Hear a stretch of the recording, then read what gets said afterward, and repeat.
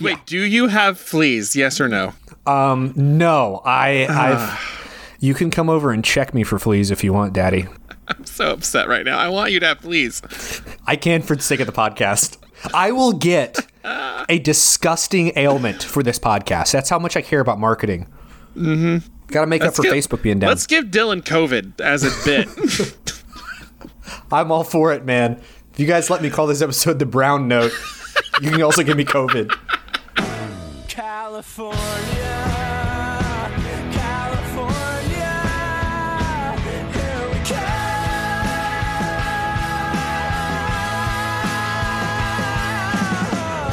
Keeping Up with the Coens, an OC rewatch podcast. Hello and welcome back to Keeping Up with the Coens. It is truly the Fleabag of podcasts. My name is Ryan Drake, coming to you from a very warm October evening in Oklahoma City, Oklahoma. I'm joined, of course, by my two co-hosts, starting with my favorite person all the way up in Tulsa, which is about, how far away is Tulsa from me? Like 100 miles? 100? Like an hour and a half. So like 100 miles? Yeah, like something like that. Chelsea Trinidad, from across the world for me. How are you? I'm doing good. Might be a little closer. We have some business things cooking that maybe we'll get to share during season 4. I don't know. Ooh. Oh, are you going to be our neighbors? That would be cool if that worked out. I'm not sure, but you know, At some point in the series, we have to do a show with the three of us together in person. Yeah, it's gonna be weird. I'm in on that. I know. What if we're just like, I don't know what to do with my hands. It's like meeting someone you met online in real life. Also here, the Fleeman of the show. His name is Dylan Irwin. He's got a terrible mustache. Oh yeah, and he's wearing his Ryan Atwood tank top. You're looking real Riverside right now. Well, so what Big people Gus don't... energy. Hey, you know what? He's a national treasure. What people don't realize is that when Ryan and I actually met up in person for the first time in like 2 years, and I remember that he's taller than me, I felt my masculinity threatened, so I've proceeded to start taking vegan mass-gaining protein and going to CrossFit 6 days a week so I can defeat him if we ever fight.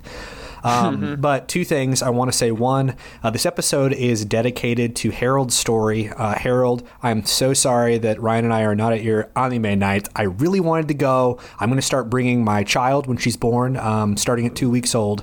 And also, this episode tonight is sponsored by Mike Flanagan's Midnight Mass, which I've never mentioned on this podcast before. I'm just really excited to be here. We have 2 more episodes of the OC to discuss today.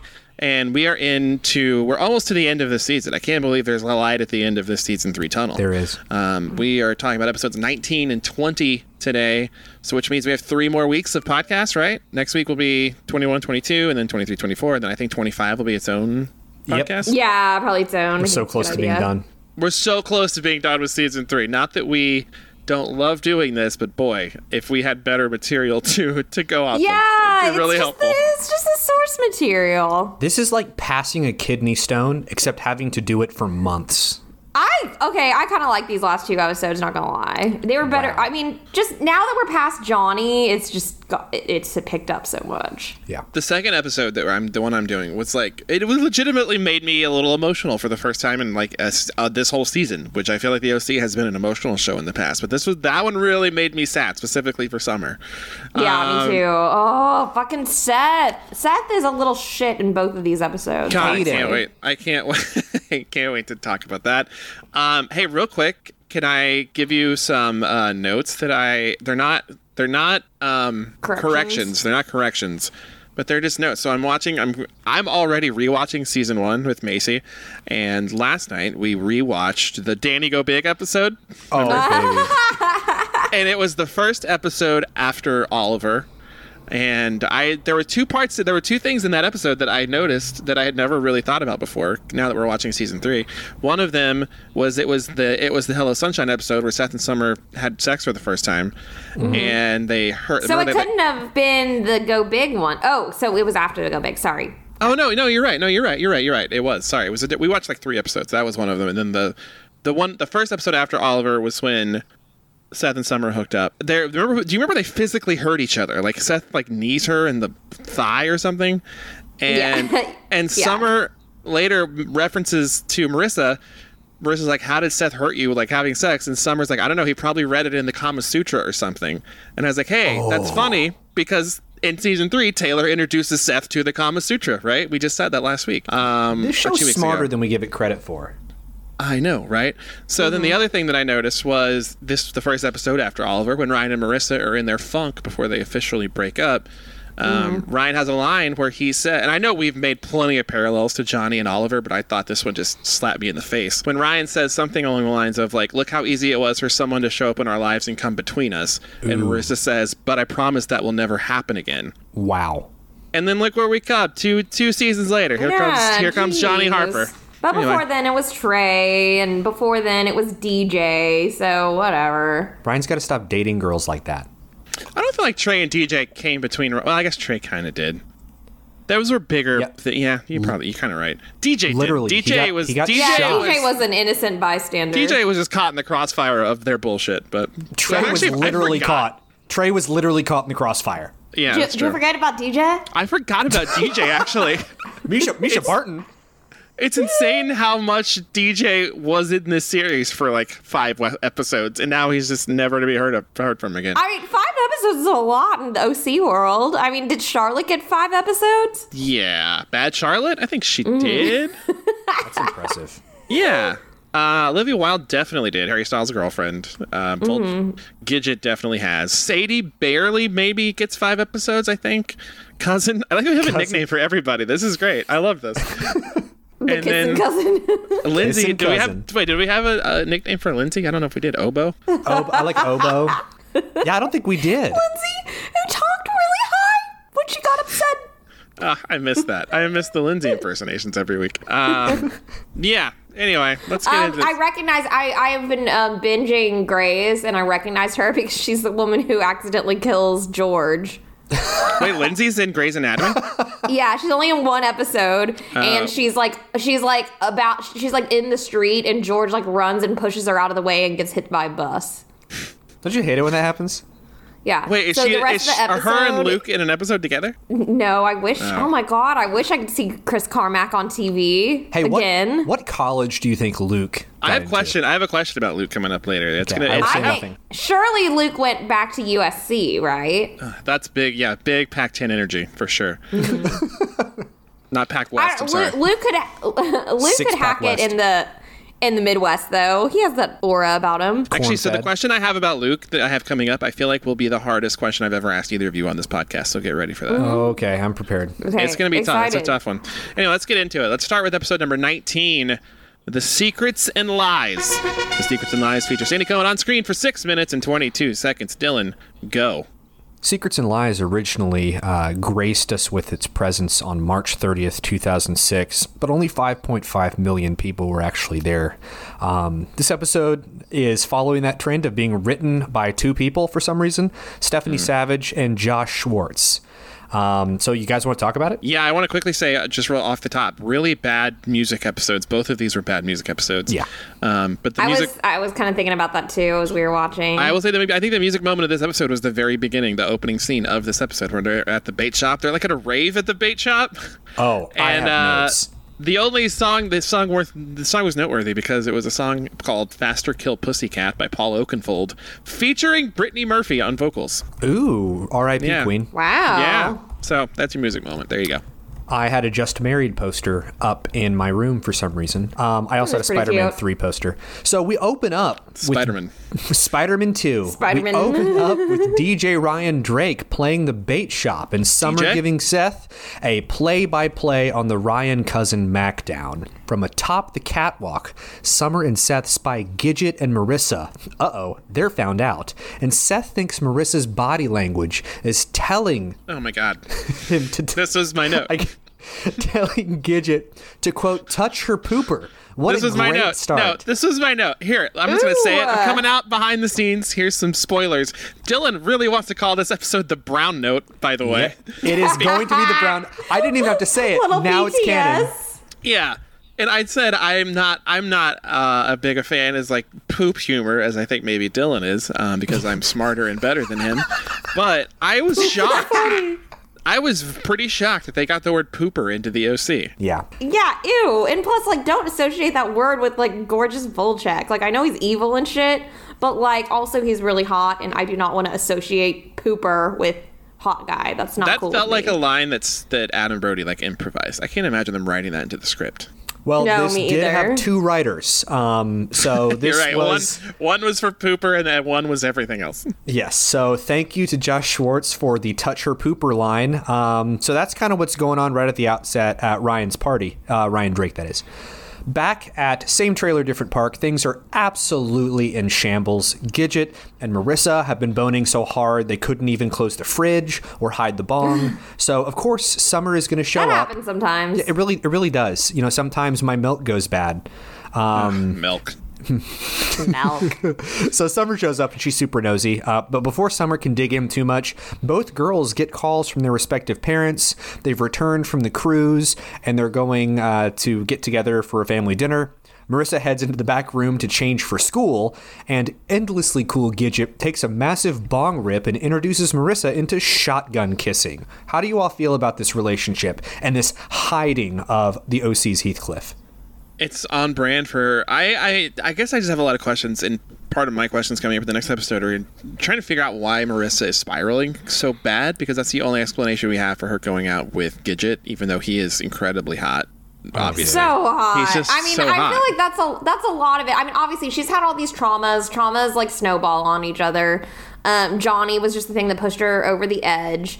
I was thinking about it because I was like, is this because of her and Ryan breaking up? And I really don't think that she's sad about her and Ryan breaking up at all, personally. I don't think so either. I can't remember either if this is the episode or if it's the next episode where Summer refers to it as a, quote, slut spiral, which is fun That's to the say, next but one. problematic. Wait, you don't think she's sad about the Ryan? You don't think she was upset about the Ryan breakup? No, I think that she was a lot more consumed with Johnny and trying to sort her feelings out there. And Ryan, her breaking up was kind of a byproduct of that. They'd been drifting apart for a long time. Like, that's why she has that line to Summer in the episode before that's like, sometimes if you're just not connecting, like, you know, emotionally, then like physically is all that there's left. You know, she says something like that whenever her and Volchek are just giving each other like glances. The outfit of the episode is actually that jacket Marissa wears. Like, you know, Summer's banging on the door and she just like grabs Volchek's tank top and puts it on. And, like, they just, like, could not have picked a more cliche, like, this guy's bad news, like, cut off muscle tank. It's, like, from a monster truck rally or something from the 80s. I just thought the costume designer really understood the assignment. I feel like these two episodes, I was really torn between if I would rather wear one of Volchek's tank tops or one of Sandy's sweaters, and I still can't reconcile which one I want to wear more. It's Sandy sweaters. But hang on, I have two questions here. I do feel like she's upset about the Ryan breakup. I feel like that's another thing that's piled on. And I think that if her and Ryan had not broken up, she would not be in this situation right now. She would at least have... the Ryan breakup has contributed to her loneliness, and I do feel like she is sad about it. But I guess I don't know if she's sad about being lonely or about Ryan in particular. That's a good question that I just asked myself. I think Johnny has so much to do about this, and Johnny is why her and Volchek bonded in the first place. True. Like, Ryan has just deleted Johnny from the canon now. He's like, why is Marissa upset? It has to do with Ryan. Retconned. Like, you know what? Who?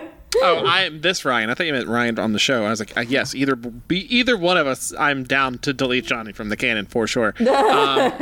Also, as much as we all know that Gidget is incredibly hot, he's the hottest man easily on this show, probably of that entire decade.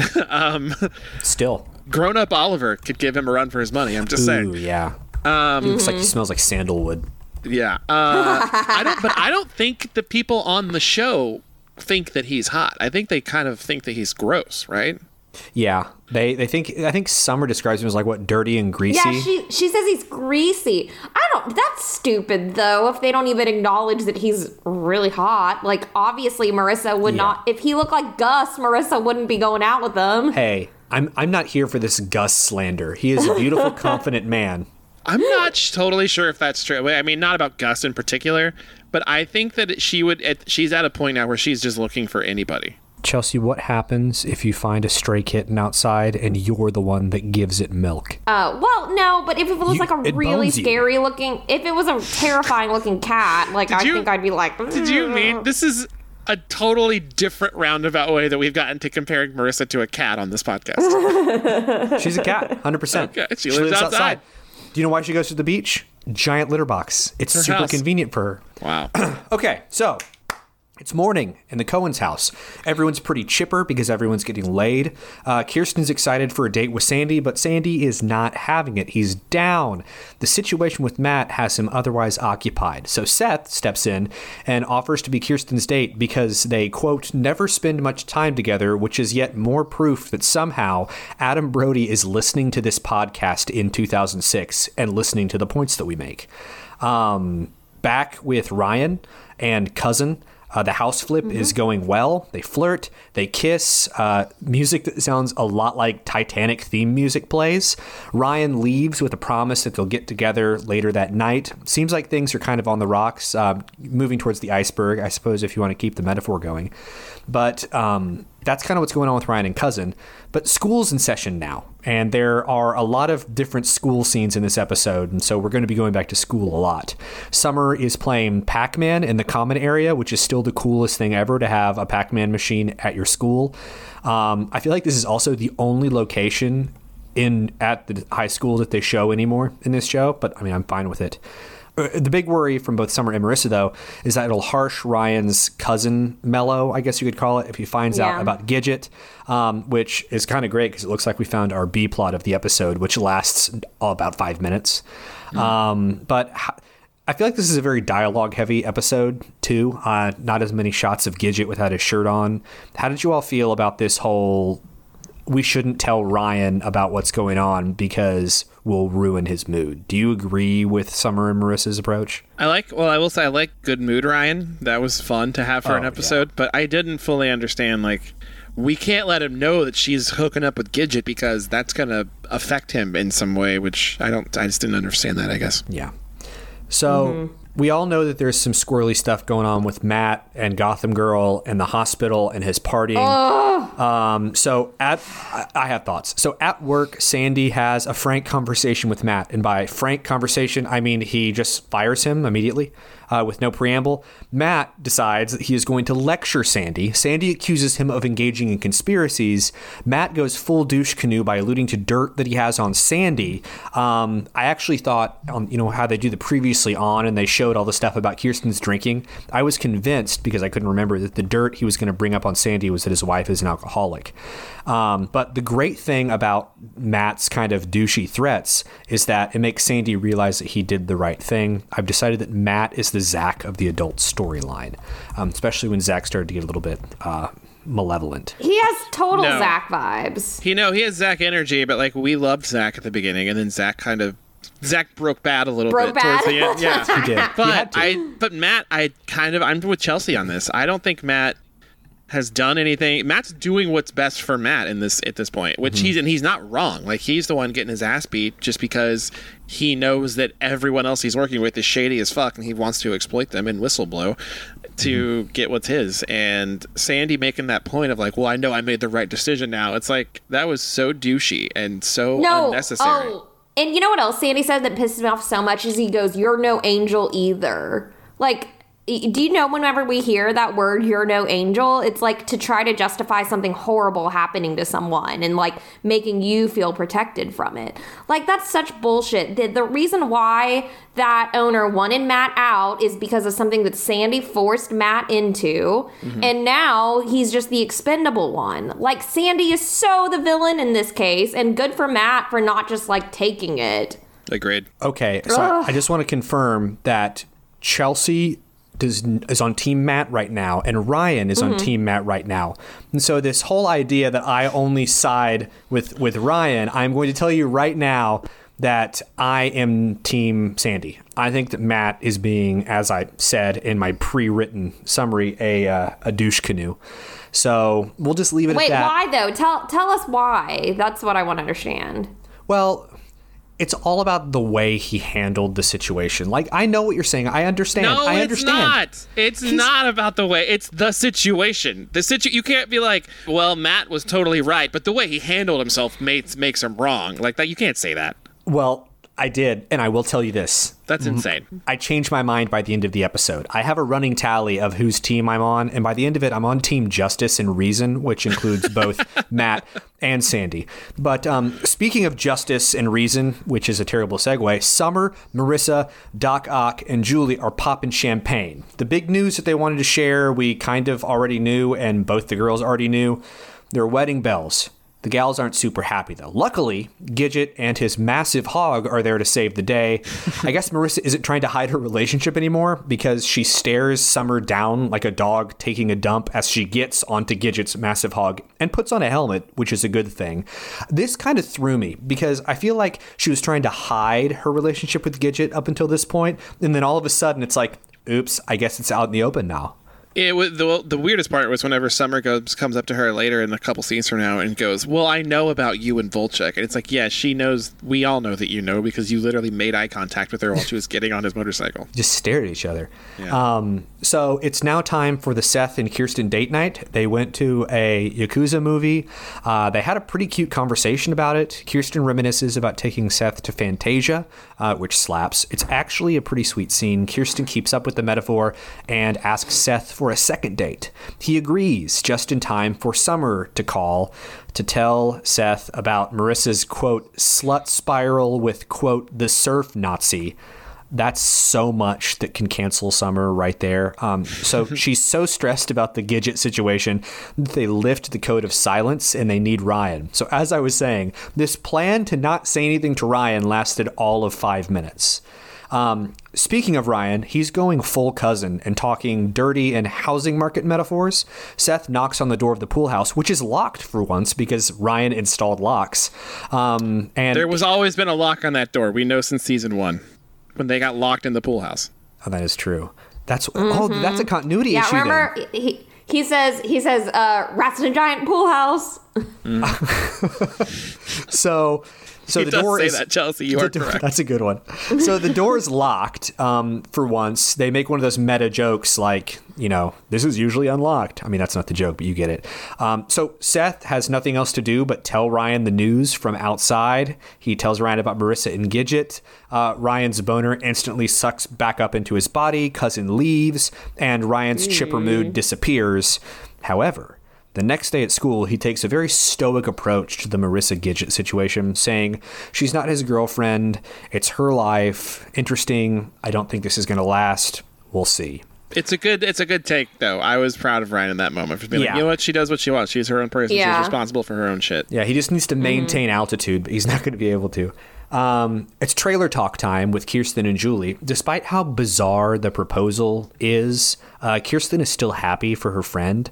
And as Julie is leaving, oh my gosh, we finally get another Gus sighting. This is like twice in the entire series. Not only is he peeing outside, but he tries to shake Kirsten's hand with the hand that he was peeing with. And then she refuses. And so he smells his hand and he shrugs, just funny class warfare kind of stuff. It's great. Back at school again, Ryan, who promised to play it cool, watches Marissa longingly through a glass door before confronting her at her locker about the fact she missed a test. Marissa's disheveled, drops her textbook, and drops a flask. Guys, she's back to her old ways. You can take the cat out of the outside, but you can't take the outside out of the cat. So, in adult world, Sandy confronts Hospital Jim. I don't remember his name, so I'm calling him Hospital Jim, about Matt's accusations. Hospital Jim, who didn't become a doctor to get rich. Wait, Hospital Jim? I don't know his name. I forgot his name, so I just call him Hospital Griffin? Jim. Yeah, I'm going to just say Hospital Jim. So, Hospital Jim says he didn't become a doctor to get rich, which is a lie. Says that Matt's lying and that he'd sue him if the news that Matt apparently has ever gets out, this bombshell. He gives Sandy his word that it wasn't true. They shake hands, as adult men often do, and I find myself still thinking about Gus's pee hand. I said there's a lot of school stuff in this episode, so we're back at school again. Summer happens upon Marissa getting plastered on the hood of her car. The quote-unquote What was she doing? She was just laying on the hood of her car for some reason? Yeah, just doing Marissa stuff, man. It's her quote-unquote outside. Yeah, it's her quote-unquote slut spiral. It's in full effect. Summer, though, isn't here for the pity party, and she delivers the greatest line of the season. Quote, "You're just the saddest girl in the whole world. Get over yourself. Take a shower." End quote. Fantastic. Thank you, Summer. Marissa does get a jab in at Seth, calls him a little emo boyfriend, which I really like. I'm a big fan of this I kind of thought sparring. that Marissa could have been so much meaner about Seth. Like, there were so yeah. many other worse things she could have said about him, but Yeah, it's true. Even Death Breath Seth would be worse than little emo boyfriend, because I feel like everyone wants to be a little emo boyfriend now. Back at the Newport group, though, Matt has gone full Watergate. He's trespassing on the property and taking back his personal files.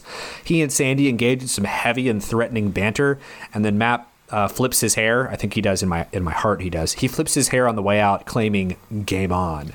I don't like Matt still. This is the part where we always come to in this show where I need someone to explain this to me. So Matt is fired. Matt knows that Griffin has done some shady stuff, some vaguely shady things, taken kickbacks, whatever. I mean, I kind of know what that means, but like, and so he's gonna go to some authority and expose him, and he needs files from the Newport group that Sandy didn't want to give to him in order to do the exposure.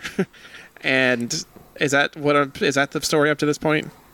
Yeah. Okay. Mm-hmm. Yeah, that's what I was confused. Like, Matt's personal files are at the Newport group, which is weird. But also, why would they keep files at the Newport group that would incriminate their person? That would. Like, I don't get that. Yeah, I don't know. It didn't make It sense. seems like a screenshot of a conversation between Matt and Sandy, and someone being like, "Oh no, I don't want to get business this way," and the other one saying, "Yeah, let's do it," would be a lot more incriminating, like than anything to have on file. Yeah, I think they just wanted to go for the scene that you see in like every show where a guy is in an office with a flashlight after hours taking files. You never know what's in them, but you know it's got to be bad. Exactly what Ryan did to Oliver in Yeah, the episode I dude, watched bad yesterday. It was the same everything. The only thing different was the music. But don't worry, we leave the darkness of the Newport group and we return to the diner, where Ryan and Cousin are having an incredibly boring conversation about chili fries. They're doing that thing where they're fake flirting. It's like when two uncreative people try to flirt and they just do a terrible job, and we're getting to watch it.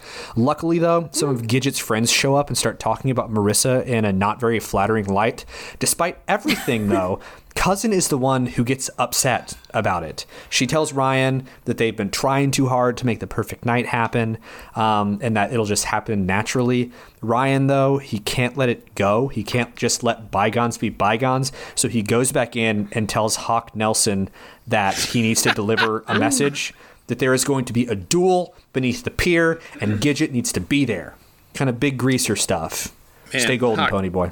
Hawk Nelson. That's pretty good. Good job, Yeah. Dylan. Thank you. But hang on. So I forgot up to this point. I forgot that I forgot that Cousin and Gidget have a history, and that's Yeah. why I think she was thrown by the whole thing.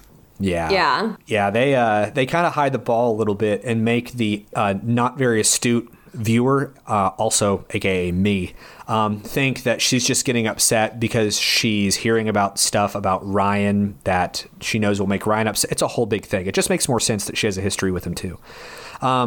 Speaking of Gidget, he meets Ryan as agreed, and surprise, surprise, Ryan doesn't actually try to throw hands. He, I guess, Ryan looks pathetic in this scene when he's like sitting under the pier with his hands in his pocket, all hunched over. He looks really sad. he looks like Yeah, this scene was frustrating for me. I mean, it was kind of problematic, rather patriarchal, which I didn't appreciate. I'm not looking after her anymore.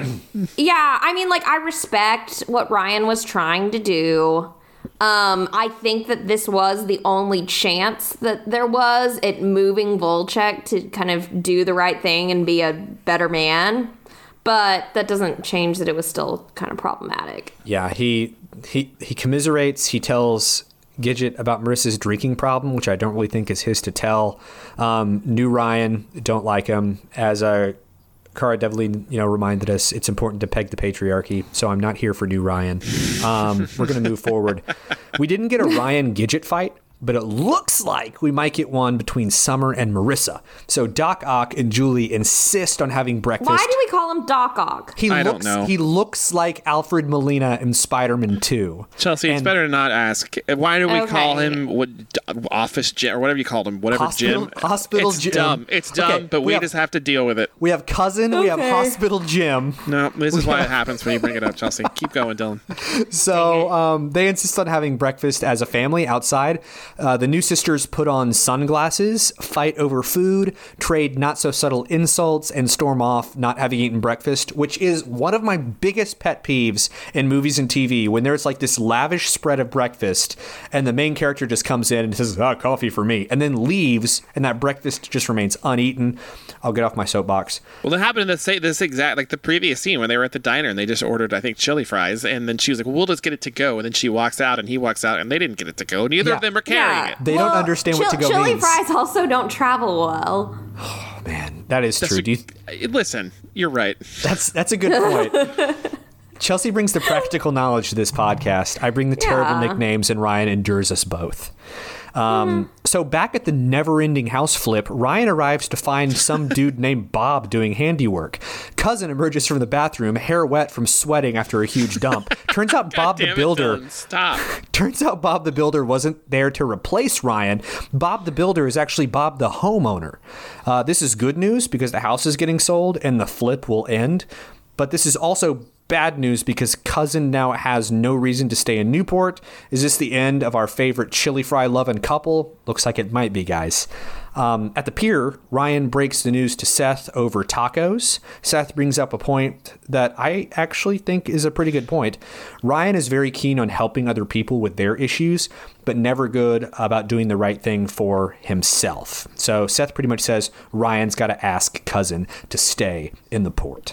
Meanwhile, somewhere else on the pier, I swear to you, the camera work would have us believe this is happening under the taco bar. Sandy and Hospital Jim are seated by the water. Sandy's a bit worried that Matt is going to be able to prove his claims. Hospital Jim tells Sandy that he's done too much already and that he's going to take over. Sandy thinks it sounds ominous. I agree. It kind of sounds like something that a guy who has people beat other people up would say, and turns out we're vindicated a little bit later.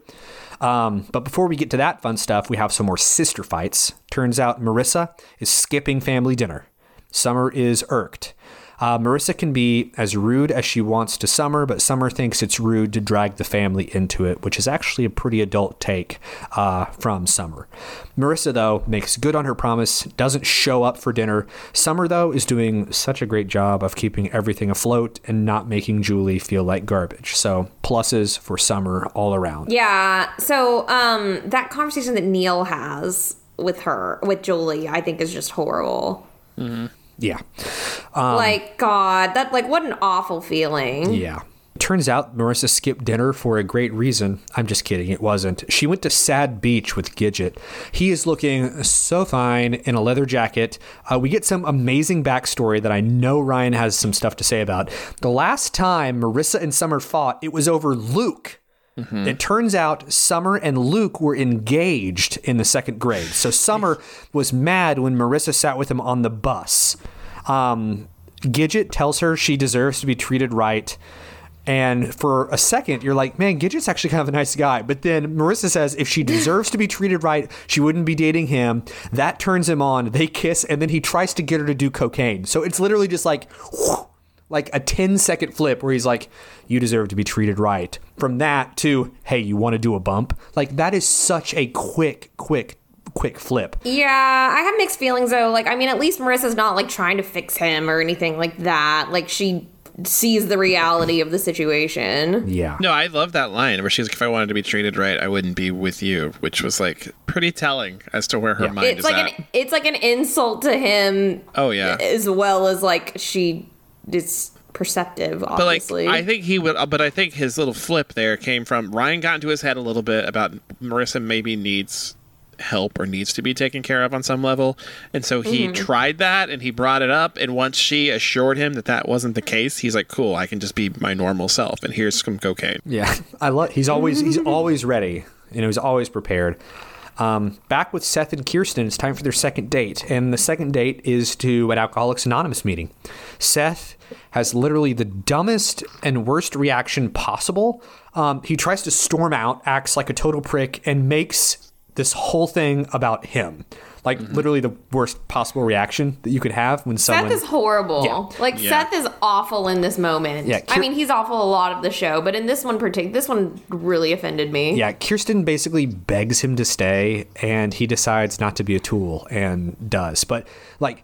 No, he decides not to be more of a tool. Yeah, he makes it about him in, like, legitimately the worst possible way, where he's like, by being there, he is having to relive it being having to have an intervention for his... It's just so stupid. It's awful. I don't want to talk about it anymore. Let's talk about Matt. And yet, once again, he gets credit for her being sober.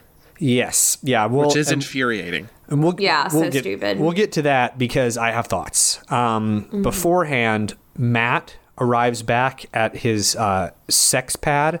He has 2 voicemails waiting for him when he gets home. The first is from a reporter who's interested in the dirt Matt has on Hospital Jim, I assume. The second is from Sandy. He wants to talk. I don't think that Matt is really interested in calling Sandy back, but guess what? There's a knock at the door, and some toughs beat the living crap out of Matt and trash his apartment like children. Looks like Hospital Jim handles things a little bit differently than Sandy does. Worse than children. They trash it like, they are straight up mobsters. It reminded me of that scene in Step Brothers where they're trashing the kitchen when they're sleepwalking, except it was mobsters and they were awake. So... that's what's going on. Did you guys kind of assume it was Hospital Jim that was doing all this stuff? Are we supposed? It obviously wasn't Sandy. Yeah, like right. we're supposed to Griffin. believe. Yeah, It's, not, it's Hospital Jim. This is my least favorite nickname of the. Well, I'm sorry, I didn't know. Okay, we'll call him Peter Griffin. Then there we go. His name is Griffin. So Ryan shows up to Cousin, or I guess Bob the Builder's house with flowers. Turns out Cousin ditched him. She left for Oregon without saying goodbye. What a waste of flowers. Ryan goes to sulk in the best place he knows, Lifeguard Stand 49. Marissa sees him. Yeah, Sad Beach, capital Sad Beach. It's like the Vatican on Sad Beach. Ryan tells her everything that happened with Cousin. Marissa leaves and tells him to enjoy Lifeguard Stand 49. And now, my friends, my favorite opening line of any transition in this entire show. I've pissed in the streets, eaten out of garbage, and accidentally shot my wife. That is the greatest and most abrupt scene change in the entire series. And with that, we are back at the AA meeting. Kirsten gets called up to the front. Turns out she's getting her chip for being 9 months sober. She tells everyone that Seth is the reason she got sober, and that it was the look on his face at her intervention and his belief that she could do it. That's what pushed her through. I honestly hope Seth feels terrible, because that's a really big deal for Kirsten. It's a big deal even if you're sober for 1 day. She brought him there for 9 months to celebrate 9 months of sobriety. And just to reiterate, his look was just saying, you got to do this. That was it. That was all that he said to her, but I guess that's what she needed. I'm never going to act like I understand mothers and sons. But Ryan, Chelsea, how'd you feel about the startling revelation that that's why Seth was invited to AA? I mean, I think we talked literally just last week about how Kirsten's role most of this season has just been appearing whenever someone needs good advice, or whenever Sandy needs someone to tell them what to do. She's like the voice of reason, and that's it. Like this episode in this scene, and maybe I'm letting the show off the hook for not having anything good for her, but I thought that it was really good to it made me think that, oh yeah, she hasn't had a lot going on because she's like very focused on this giant thing that's happening in her life and being sober, and I'm sure that takes up a lot of her mental capacity. So there's not a lot of room for her to be doing a lot of other things right now, so it's okay. The only thing that kind of bugged me is, like, you know, that one guy had kind of that funny story. I don't know. The guy shooting his wife? Yeah, and I can see both sides of the coin. I can see where they were like, okay, we don't want this scene to be too serious or morbid, so we kind of want this funny guy to say a funny story. But then again, Seth was like, oh, you can now be as normal as he is, and I just thought that Seth was horrible still. Yeah, Also, I sent you guys a screenshot last week of a fan forum that I discovered from like 2006, an OC fan forum. It's so good, dude. And they were talking specifically about the Matt Sandy storyline, which is what I was looking for. I'm trying to understand it. I'm trying to do the work, guys. But one of the comments on that fan forum in 2006 was something along the lines of like, does anyone even like Seth anymore? He seems like terrible and irredeemable this season. And I'm just glad that people in 06 recognize that. Yeah, that's great. I'm glad. In a bizarre turn of events, Marissa heads to the Greyhound station to confront Cousin. She tells her that Ryan really cares about her and that she shouldn't leave. Turns out Marissa, like all of us, just wants Ryan to be happy. However, unhappiness abounds back at Julie's new digs. Doc Ock, who I just sent you a picture of, tells her the engagement is a trial for them as a couple as well as the girls. If the families aren't a good fit, they won't get married. That's somehow equally super wise and super cruel. Summer overhears and walks in to reassure Julie, but Julie knows it's out of her hands. If things work out, it's all about Marissa and whether or not Marissa is going to actually make an effort, and it doesn't sound like she's going to. Sandy arrives at Matt's apartment to find Matt and the apartment in shambles. He is distraught, understandably.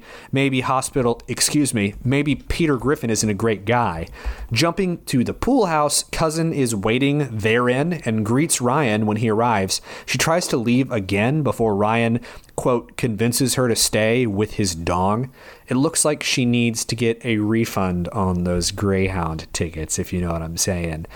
There's a quick cut to Sad Beach, where Marissa rewards herself for a good deed by doing coke for the first time. This show rules, and that is the end of this wonderful episode. I hate Dylan recaps. I should have known when I told you not to call him whatever you called him, you would call him something dumber and worse, which is just stupid. Yeah. Also, Alfred Molina does not look like Dr. Roberts. 100%. Really at all, and does not at all justify you calling him that this entire Everyone, season. look up a picture of Alfred Molina from Spider-Man 2, and then look at Neil, Spider-Man 2, and tell me that I'm wrong. Please. No one tells me I'm wrong enough. It's not the Spider-Man, because there are several franchises, so Spider-Man. It's the Spider-Man 2. I don't love the ending of this episode with it's classic OC bullshit where it's like Sadie's leaving, oh she's back, oh she's gonna leave again, oh nope she's staying, and then the next episode she fucking leaves. Like, come on, I can't. She's vacillating with staying in Newport just like Johnny vacillated by the Gatorade, like we talked about last week. They're a vacillating family. Chekhov's Gatorade.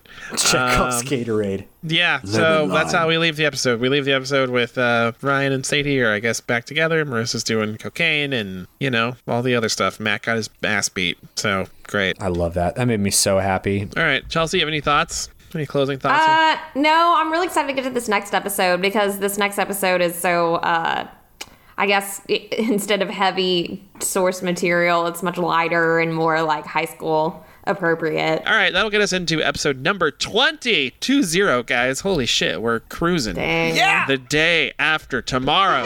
Shitty movie. Pretty good OC episode. The Day After Tomorrow features Sandy Cohen on screen for 7 minutes and 41 seconds. His time's coming back up a little bit. Dylan, tell me more about The Day After Tomorrow. The Day After Tomorrow was actually April 6th, 2006. Something very depressing is apparently the apocalypse already happened because 5.06 million people watched this. So we lost like 44,000 people. It's not a good deal. 400,000 Gerstein. people. I don't know how to do math. You know that. Leela Gerstein wrote it, and I think this is the second episode of hers that we've watched because I mispronounced her name the first time. But I want to talk about it. So I'll do the same thing. I'll do the same thing I tried last week. 10 questions, but I'll start with a long paragraph here to describe what happens in this episode. When college acceptance and rejection letters are received, the kids must consider what path they're going to follow. Summer's accepted to Brown University, whereas Seth is not. Not wanting to hold back Summer from such a grand opportunity, Seth lies by telling Summer and everyone else that he did get accepted into Brown and begins to treat Summer badly. I would say that's an understatement. Ryan and Cousin try to decide what Ryan will do after high school when he's accepted into Berkeley. Marissa is also accepted in Berkeley, but does not know if she wants to leave Newport. Meanwhile, Sandy tries to resolve the conflict between the unscrupulous and mob-connected Henry Griffin and the hotshot Matt, where Griffin tries to bribe Sandy into not filing charges against him. I didn't know that's what the story was until this just spelled it out for me. Accepted to a college in France. I also did not know that. Accepted to a college in France, a joyful Taylor Townsend holds a college acceptance bonfire party where Summer and Marissa try to fix their friendship problems, and Cousin decides not to move to Berkeley with Ryan after seeing that it will hold him back, and she leaves for Portland for good.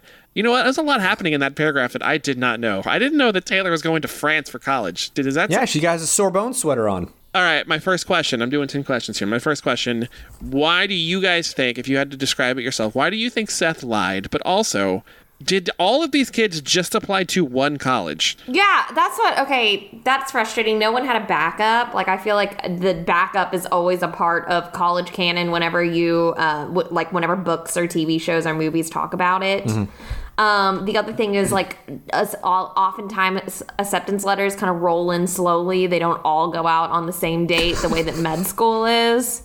So that was kind of interesting to me. I don't know, because the other problematic thing about them not applying to backup schools is, like, specifically with Seth and Summer, they just shot for the Ivy League and were like, nah, it'll be fine. Like, I feel like Summer should have at least applied. Didn't she say she wanted to go to Arizona, I think? Yeah. Party school. At least that would be like her fallback. But yeah, I don't know why they only applied to one school. I didn't. My question is, why did Seth lie? I want to rephrase this and just say that the show and that recap I just read from the OC Wiki makes it seem like Seth is doing a noble thing by like, oh, well, I don't want Summer to miss out on this great opportunity to go to Brown, so I'm going to lie so she'll go, and be shitty to her so she'll go without me. I personally think that Seth just did not want people to know that he didn't get in because it's embarrassing, and he wants to be better than everyone, and he didn't want to tell people that. Yeah, it made me so mad because he was like, well, I don't want to tell Summer because she won't go without me. Like, that's such bullshit. And Such bullshit. And Ryan had a really good line where, because like at the beginning, I kind of understand it. Again, remembering that Seth is a teenage boy, like I get the idea where he's as Ryan said, he would be embarrassed to tell people that he didn't get the Brown note, or that he did and it wasn't a good one. See, I worked it in organically.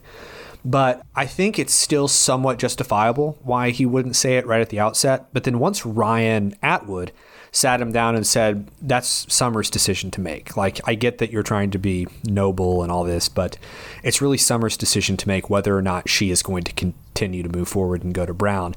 And at that point, Seth kind of had an out, if you will. Like, he had a way to redeem his character. But then, as we know, by the end, he doubles down and comes up with a different lie that's somehow worse by saying, I just don't want to go now. Translation, and I guess based on the next episode description, he literally breaks up with Summer rather than tell her the truth.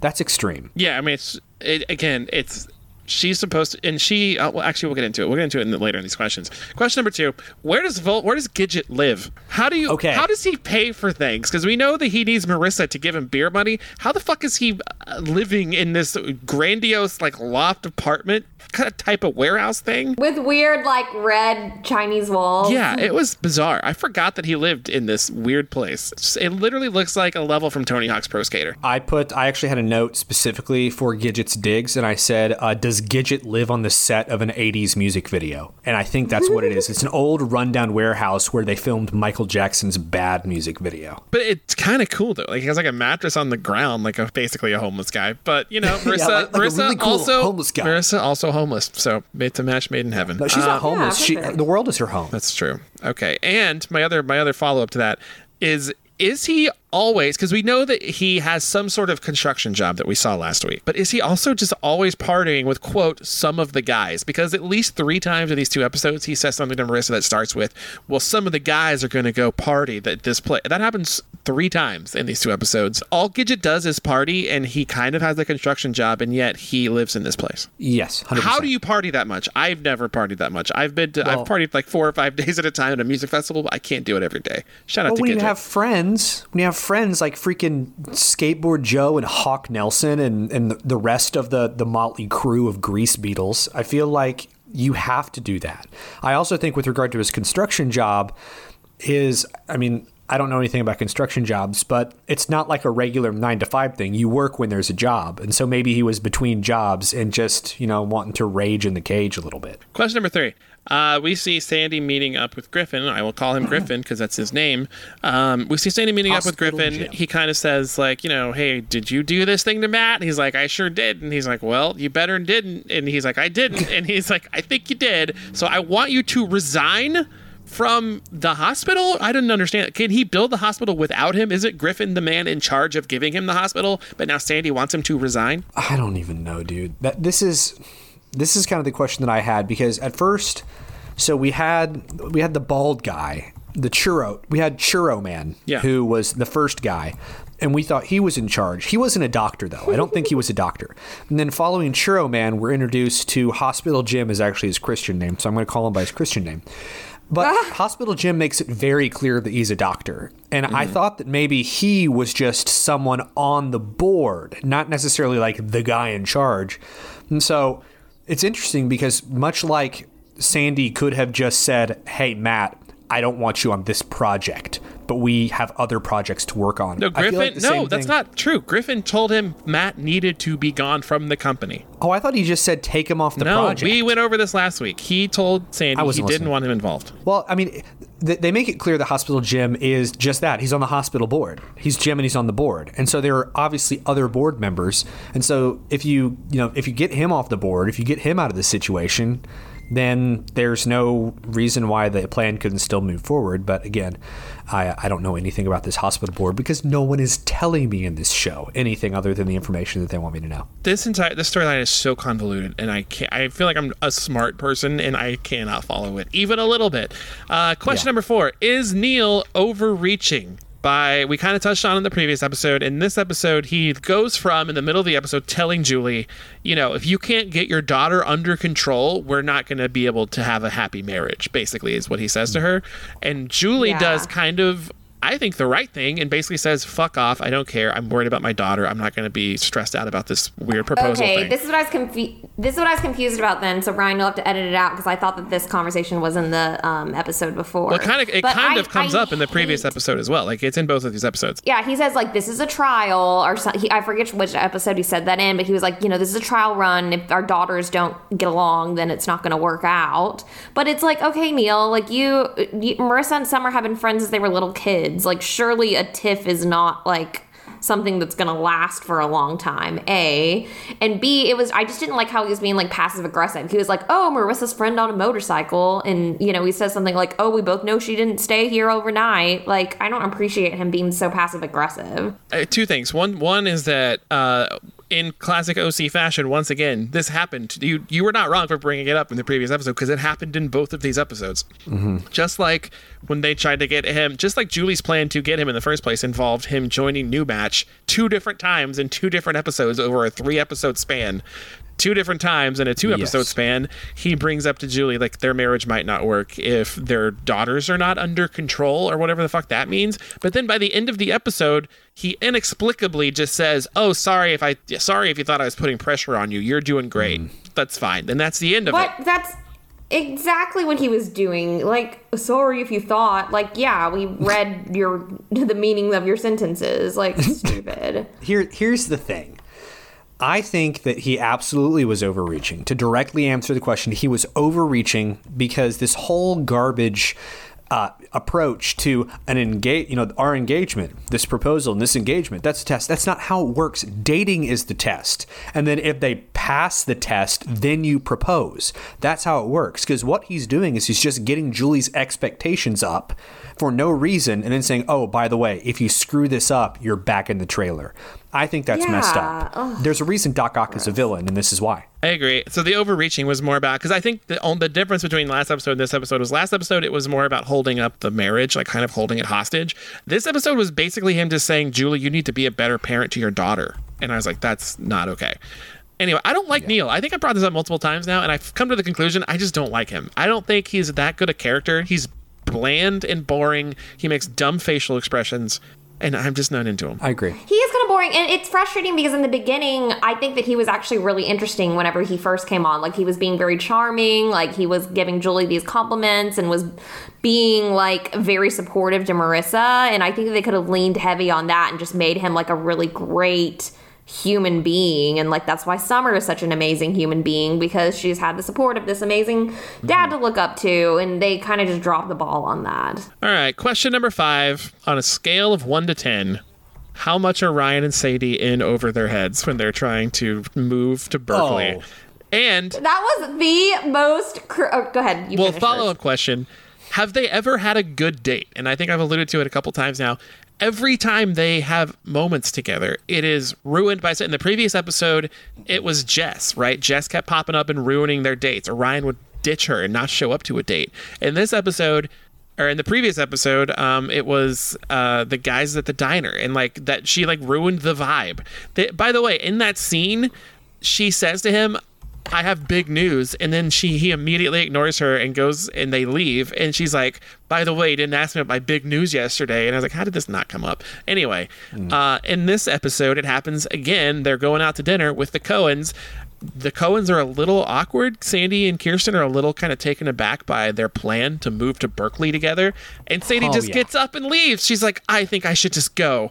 And I'm like, have they ever had a good date together? It's rude and stressful. I think that in over their heads, it's a 10, but they're 17 without a purpose or direction, and they don't owe anyone an explanation. So that's all I'm saying. God damn it, Dylan. I'm so upset that you worked that into this. I'm so mad that you turned Blink-182 lyrics into a very good point about this show. Yes. 10. My thoughts are that this was the most cringe thing that's happened on this show, and a very, very, very long line of cringy storylines. But this was the worst. Like, what the fuck was Ryan thinking? Yeah, it's very un-Ryan. Like, it's a you want Seth to move. ask someone to move with you? You want to bring sand to the beach of college? You've known this girl for like a couple weeks. That was my bad. next question. I do not understand. Sorry, go ahead. I just don't understand anything about like whose idea this was, how this came to be, like why he thought this was like. I mean, okay, but the other thing I guess we got to decide is like obviously all of us at 18, if we were to just go in and shack up with someone, that would be like a really big advanced step to do that at 18. But I guess that Ryan has already played house for a season in his life with Teresa, so maybe he doesn't think of it as being so like the way that we do. Another question I had about this was how long, if we had to guess, how long in the canon of the show, how long do we think they've known each other? I think it's less than a month, right? I think it's- Yeah, I was going to guess a month. Yeah. I think it has to be a month because I'm trying to think of what's going on at school and like it has to be a month. And another thing that kind of ties into the last question too is I want you to know that I had a note and it was, oh my God, what is Cousin's job? Is it hanging jewelry? And then she, out of nowhere, she tells us, oh no, I have a jewelry making business. No, we knew that. And it's, oh, I thought. Yeah, because remember She made makes the that necklace for angel- John. She made Johnny's necklace for Marissa. That's right. I blocked out so much of that Johnny stuff that I forgot. God, Like, Dylan's really channeling Chelsea this week and just forgetting things that we've talked about already. that's what Well, happens. Like, so I guess she hand makes jewelry and she sells it on Etsy or something. Like, how much can this actually be making? That was what I said. Like, she invented Like, Etsy in 2006, basically. Yeah, and he Ryan wanders in the house and she's like, "Oh, I'm done with my jewelry for today." And like literally, it's just like a few pieces of jewelry on like one tea Yeah, bar. she says, "I'm done with work." That's her line. She put the necklace or whatever on the weird velvet arm and goes, "I'm done." It's like I wish that's like such a great job. All right, question number 6. This is a big one. Why does Summer keep putting up with Seth's bullshit? His total bullshit. Why It's so frustrating. This is a question we've asked since season 1. What is it? Because in particular, I asked this question during the scene where she's in the car with him, he's dropping her off, and she says, what Ryan and Sadie are doing is romantic because when you find the person you were in love with and want to be with for the rest of your life, you do whatever you can to be with them. And Seth goes, yeah, I guess. Who knows that by 18? And she's like, I know that. And she goes, oh, but you don't. And she runs out of the car crying. And this is the beginning of me feeling terrible for Summer. And she still gives him another chance later on the beach when he inexplicably, like Dylan says, doubles down on his big lie and says, I just don't think Brown is right for me. And I want you to go, but I don't want to go there anymore. So we're basically breaking up with her. He breaks up with her instead of just telling her, hey, I didn't get into Brown, which would be admitting that she's smarter than him, which he would rather break up with her than do. But for some reason, Summer puts up with his bullshit over and over and over again, and no one can explain this to me. So I have two answers. One is an answer from Shakespeare in Sonnet 116. Love is not love which alters when it alteration finds. So answer number one is that they love each other and they'll go through everything. Answer two, they don't love each other. She loves him. He is an asshole. Okay, then that's more like answer two. And answer Seth two is loves Seth more than Seth loves Summer. Oh, absolutely. Answer two is I feel like they're getting to the point in the series where they've been together for like at least a year, maybe more, like a year and a half. Way more than that. Oh, you mean steadily? Yeah, steadily. I feel like since Zach left. I feel like two things. I feel like one, they're getting to a point where they're just getting so used to one another that Summer and Seth, to an extent, are getting in that relationship zone where they have the blinders on and they might realize that there's something better out there, but they're already so committed to the relationship that they don't want to do anything. But also, I feel like with Summer, there's a lot of pressure because of everything they've been through that she doesn't want to like throw in the towel over something that she doesn't think is super serious. And Seth is just being a douche. But that is super serious to think. How do you say that's not super serious? For him to sit in the car and her to realize, oh, Seth doesn't think of me as his forever person? You don't think that's super serious? I mean, two things. One, I do think it's super serious, and I think the episode ended the right way, and I think that Summer should have done something as Seth didn't. And two, I hate it whenever people refer to someone as their forever person or their forever wedding date. It's like the worst thing in the world. I just wanted to point that out. Wow. Like that forever person, forever wedding date, I love you more than you'll know. Those are garbage phrases that need to be shot into the sun. Person is not bad. You're telling someone that you're the person I want to be with forever. Yeah, just say that. Don't say you're. It's like when someone says she's my lobster or he's my lobster. I don't agree with any of this, Dylan. I think he's you're your wrong. boyfriend. He's not your lobster. I don't think they're comparable. I think you're wrong. Anyway, Summer is shut the fuck up. I want to eat you. Summer is just inexplicably tied to Seth in ways that I don't get. No one has ever fucked up more and been able to continue having a good relationship than Seth Cohen, so good for him. I mean, I'm still on the podcast. You're not as bad as Seth, I'll give you that. Yes! Fishing for compliments and got one. Okay, question 7.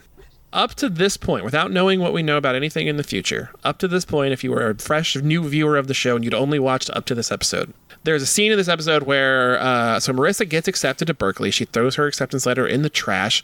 Neil finds it, presents it to Julie, and that's when he says to her basically like, hey, get your shit together with your daughter, which is unfair to Julie, as we've discussed. And Julie has a scene with Marissa where she basically tells her like, hey, I want this for you badly. Like, this is what's good for you. It basically is really good. She's a great mother to Marissa in that scene. But my question is, up to this point, in the overarching entirety of this series, is Julie a good mom?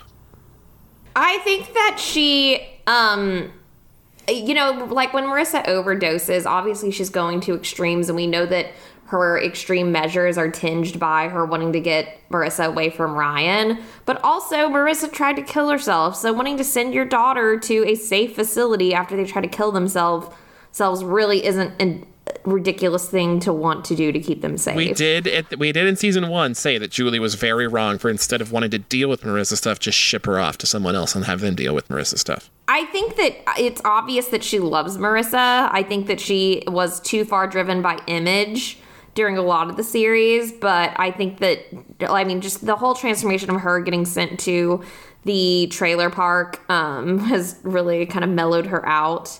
I think that Julie was a pretty good mom season 2 also. Her big slip up being, trying to blame Ryan for shooting Trey instead of her. But if you took that out of the equation, I think that she's been a pretty good mom.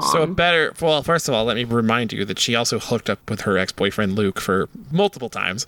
Oh, God, I forgot. I blocked that out. Oh. Also, I think- hang on. I just want to. I would, if I could maybe rephrase the question a little bit based on what we just said about Seth, how Seth loves Seth more than he loves Summer. I think for a long time we've thought that Julie loves Julie more than Julie loves Marissa, right? Yeah, I think this is going to make either no sense or some sense. Great. I think Julie is a good mother, but she's not a good mom. I feel God like damn it, Dylan.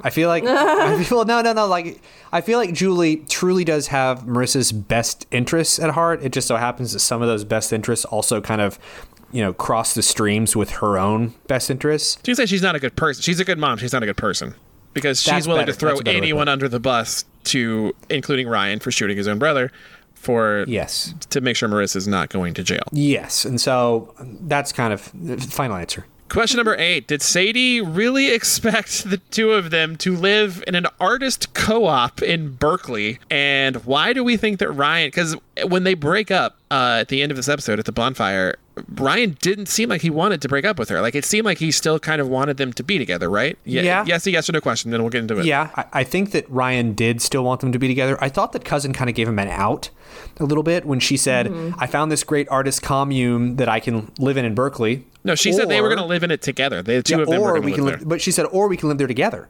And so she kind of gave him an out. Well, so I don't know. I guess my bigger question here was, it seemed like he still wanted them to be together. Why did he not give her the yellow sweater that Kirsten and Sandy gave him to give to her for the party? That's a good question. Did they give it to give to her? Like He I literally didn't said we catch- thought Sadie could wear this, Oh. Yeah. Okay. but Ryan didn't give it to her. I don't know if this is the best place to posit this theory, but my mind exploded when I was watching this episode. I have a theory about Cousin. Okay. What? I think Cousin lives in the water. Oh my God! Can we just fast forward through this Like whole Lady thing? in the Water. Because she walked away towards the water from him, and we know she's going to Portland, which is also by the sea. Cousin lives in the water. It's canon now. She went out there to retrieve Johnny's surfboard that they just threw out into the water at his funeral. Yeah. Magical Already powers. washed up. Okay, I teased this earlier. It's a professional tease. This is maybe the hardest question I will ever ask you guys on this show. Question number baby. 9. Are Summer and Taylor the greatest characters in the history of this show? What about Sandy? And what about Luke? And I want you to rank the 4 of them 1 through 4. Ooh, that's so hard. I feel like Luke is an obvious number 4 because he's lack of screen time. Sandy, Taylor, Summer, Luke. I can defend my position. Sandy, Taylor, Summer, Luke. Why Summer at number 3? So Summer number 3 because First season Summer was a little questionable. yeah, I feel like so Summer and Taylor they're very close. Do you So think they're very- first season Summer is worse than third season Sandy? Third No. season Sandy's worse. No, I I don't agree. think he's worse because he wouldn't be as bad if he hadn't already been so good that we establish kind of that this is where the line is, Sandy. We wouldn't have the as bad as he is Sandy if we hadn't first had the good Sandy. Whereas with Summer, it's the opposite. We see her at her worst, and then we see her improve. With Seth, Well, but Summer was a child. Like Right. Sandy. Also, the stakes of Sandy's shitty going Summer against are significantly- yeah, so much lower. The reason I asked this question, and I'll get your ranking in a second, Chelsea. The reason I asked this question is because there were 2 scenes in this episode that really made me like fucking re-fall in love with Summer all over again. And it was when Seth discovered she had that like collage in her room that she had been working on clearly about Oh, how that much was she fucking precious. loved Seth. I know. And then when she gives Marissa the Berkeley sweatshirt by saying like, I bought this months ago because, hey, someone here believes in you. that was so sweet. I was like, Summer is the best. I fucking love Summer. Anyway, Chelsea, what rank? I want Chelsea's ranking. Summer's emotionally mature, well beyond her years. She's stable. She's she was confident until Cohen fucking. Oh, so annoying. So we're going from good to bad, correct? Yeah, number 1 In is the best. ranking, definitely Luke, then Taylor, then Summer, then Sandy. You think Luke is the best? Yeah, I Wow. love Luke. Yeah, but he hooked Yeah, up with Marissa's mom. Yeah, I know, but he was a child. Wow. And he was feeling Interesting. lonely. He had like he had shit going on. I think that of all those people who I would actually be friends with, honestly, I'd probably be the best friends with Luke out of all those people. I think I'd be the best friends with Sandy. I think I would probably be the best friends with Sandy too. I think Taylor would 100% drive me nuts in real life. No. And Summer, I feel like we would be friends, but I don't think that either of us have enough time to like devote to each other to be like best friends. So we'd be in the same social circle. But Luke would be someone that I'd be like, okay, let's go grab a drink. I think Summer would bully me. She probably my ranking. I think Summer is the best character. I think Summer's one. Summer, Sandy, Taylor, or Summer, Sandy, Luke, Taylor. I think. Would be my ranking. What?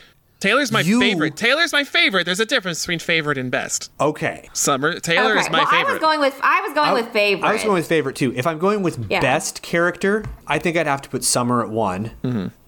I'd put Sandy at 2, Luke at 3, Taylor at 4.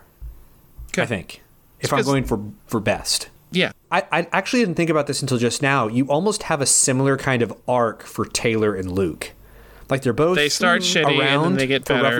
Roughly the same period of time. But no, Taylor's around a lot longer than Luke. Also, this is super annoying, and feel free to cut this out. But I have to ask, since we talked about the mood board or the college life board, I was so confused by the timing of Seth going in and discovering that. So like he's going into Summer's house in her room to discover. No, I thought the same thing because in the next scene is Summer going into her room and she sees and Marissa. Presumably Marissa has been there the whole time. Yeah, and I thought that too. I don't know. It's weird. I really liked that collage just as a tool where they could show Seth reminisce without having like a cheesy montage, but they could show him absorbing that vision board that Summer made and see him reflect on the times that they've had together. So I thought that was kind of cool. But yet he still made the decision to break up with her after seeing that. He's horrible.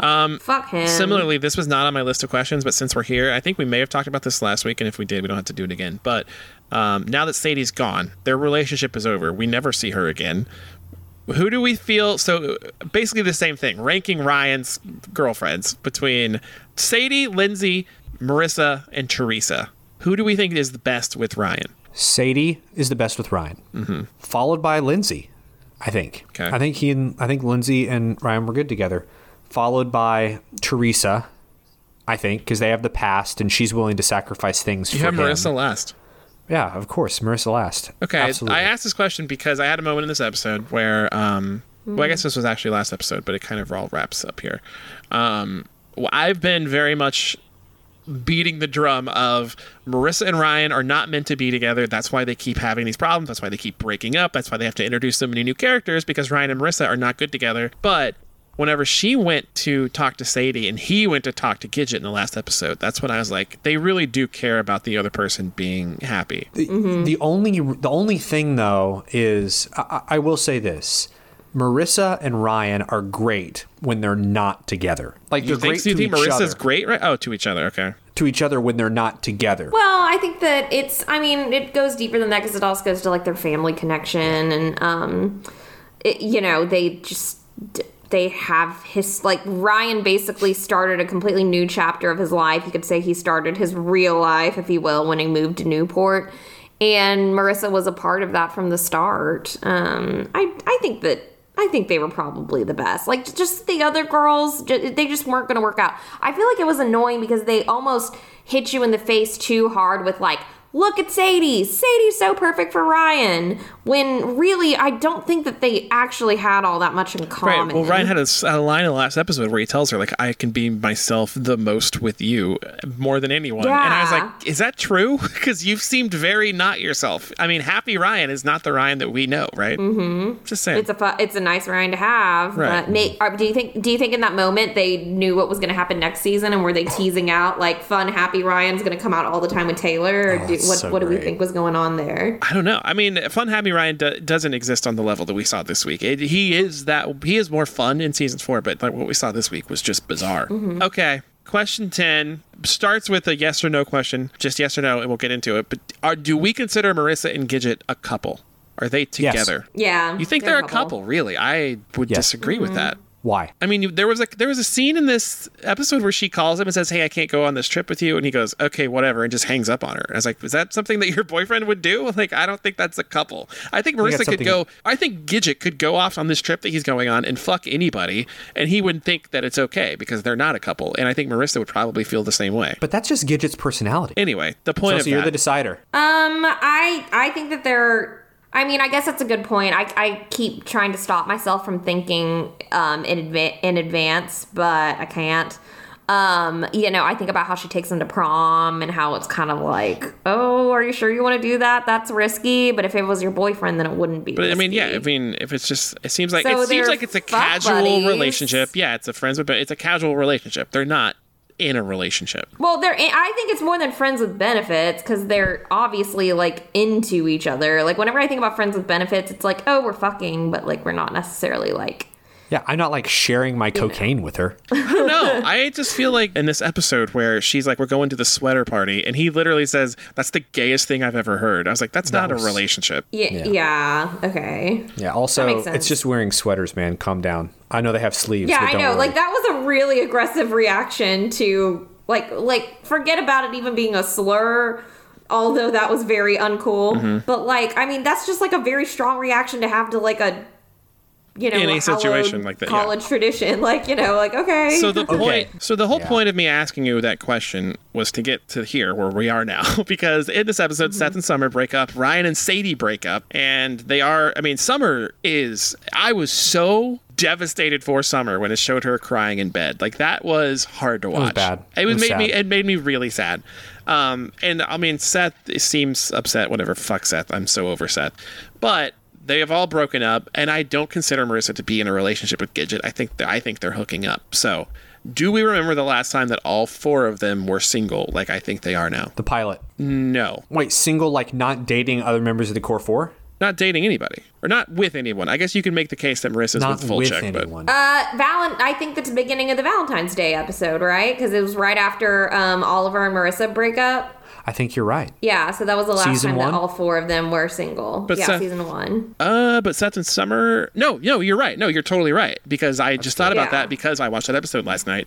And Summer has a line where she's like, "Oh, well, we're all single now," Man. and I was like, Yeah. "Yeah, that's crazy that they've all been in some sort of weird thing until this point where I consider them to all be single right now, which is a weird way to go to the end of the season." No, there has to be several because in season 2, Summer was with Zach for a lot of it, and Marissa was with Alex, so they all had to be single during those months too. Well, no, I don't mean with dating each other. I mean single in general. Oh, I see. Yeah, like Okay, everyone is so single. Everyone is single, period.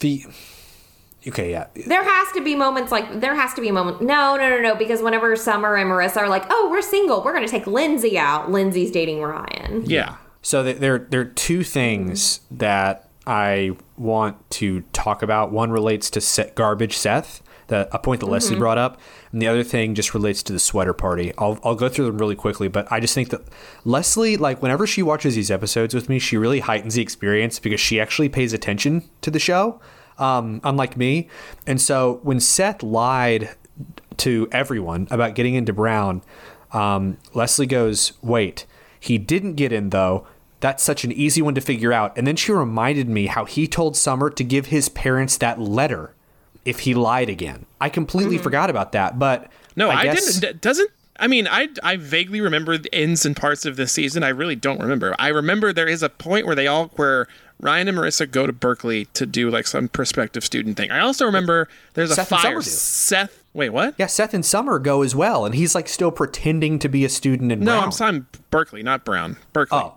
And I think Yeah. Anna And remember, they, shows like, up meet again. friends Anna and- shows up again sometime in the next 4 or 5 episodes. Also, and there's She shows up at Brown. and there's a fire, right? Like Seth like her gets feet. high and lights Sandy's office on fire. Yes. And then okay, this is all happening in the next couple weeks. I just don't remember how it all falls into place, but yes. The other, perhaps more important point is I spotted a Texas A&M sweater at the sweater party. And like, can you imagine growing up in Newport Beach and then moving to College Station?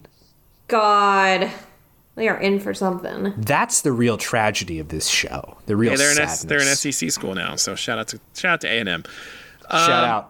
those are my- Agricultural Mechanical. Those are my 10 questions. The only thing I didn't really cover or have a question for was the scene where Matt goes to the Cohen's house and Kirsten talks to him, and then Kirsten kind of has a moment with Sandy at the end of the episode where she leaves. We don't even know where she goes. She just walks out the front door, and then we never see her for the rest of the episode. I know where she's going Yeah. just because I know what comes up, and Oh. So she Yeah. fell off. She fell off the wagon. yeah, right? it's I don't remember this at all. Really? I didn't know yeah, this. like literally, if you go onto IMDb, I had forgotten it first, but I went to IMDb to see kind of what episodes we had coming up. Like one of the lines or one of the summaries just says Kirsten's drinking again is like a sentence. I'm gonna see if I can find it while you guys are vamping. No, I just that was just a weird scene that I thought was. Obviously, Matt and Kirsten don't have a lot of scenes together, if any, besides this one. Also, Taylor and Sadie had a fun scene together at the beach party. So a couple other things that I want to point out in the episode. Sandy brings up his friend from Berkeley, Paul Glass, again, which I thought was kind of funny. Nice bit of continuity. And the other thing is, I really appreciate how awkward and stunned Sandy and Kirsten made that dinner. Oh, like that was they were great. just dead silent, and like good for them for calling out the worst fucking idea I've ever heard in my entire life.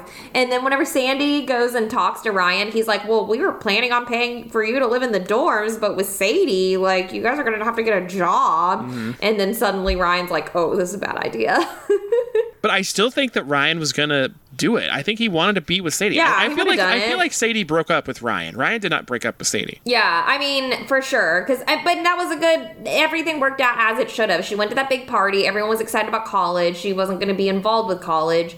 See, she saw that Ryan had a built-in community because of where he went to school, and she realized she wasn't going to go to school there. It would have been tragic, honestly, if Ryan was living a commuter life instead of the college life. Like, I know that I wouldn't have changed in my experience, and I know neither of you guys would have either. You know, college, when me and Dylan met and became besties. That's history. Sidebar question that I thought about during this episode, but I didn't write down.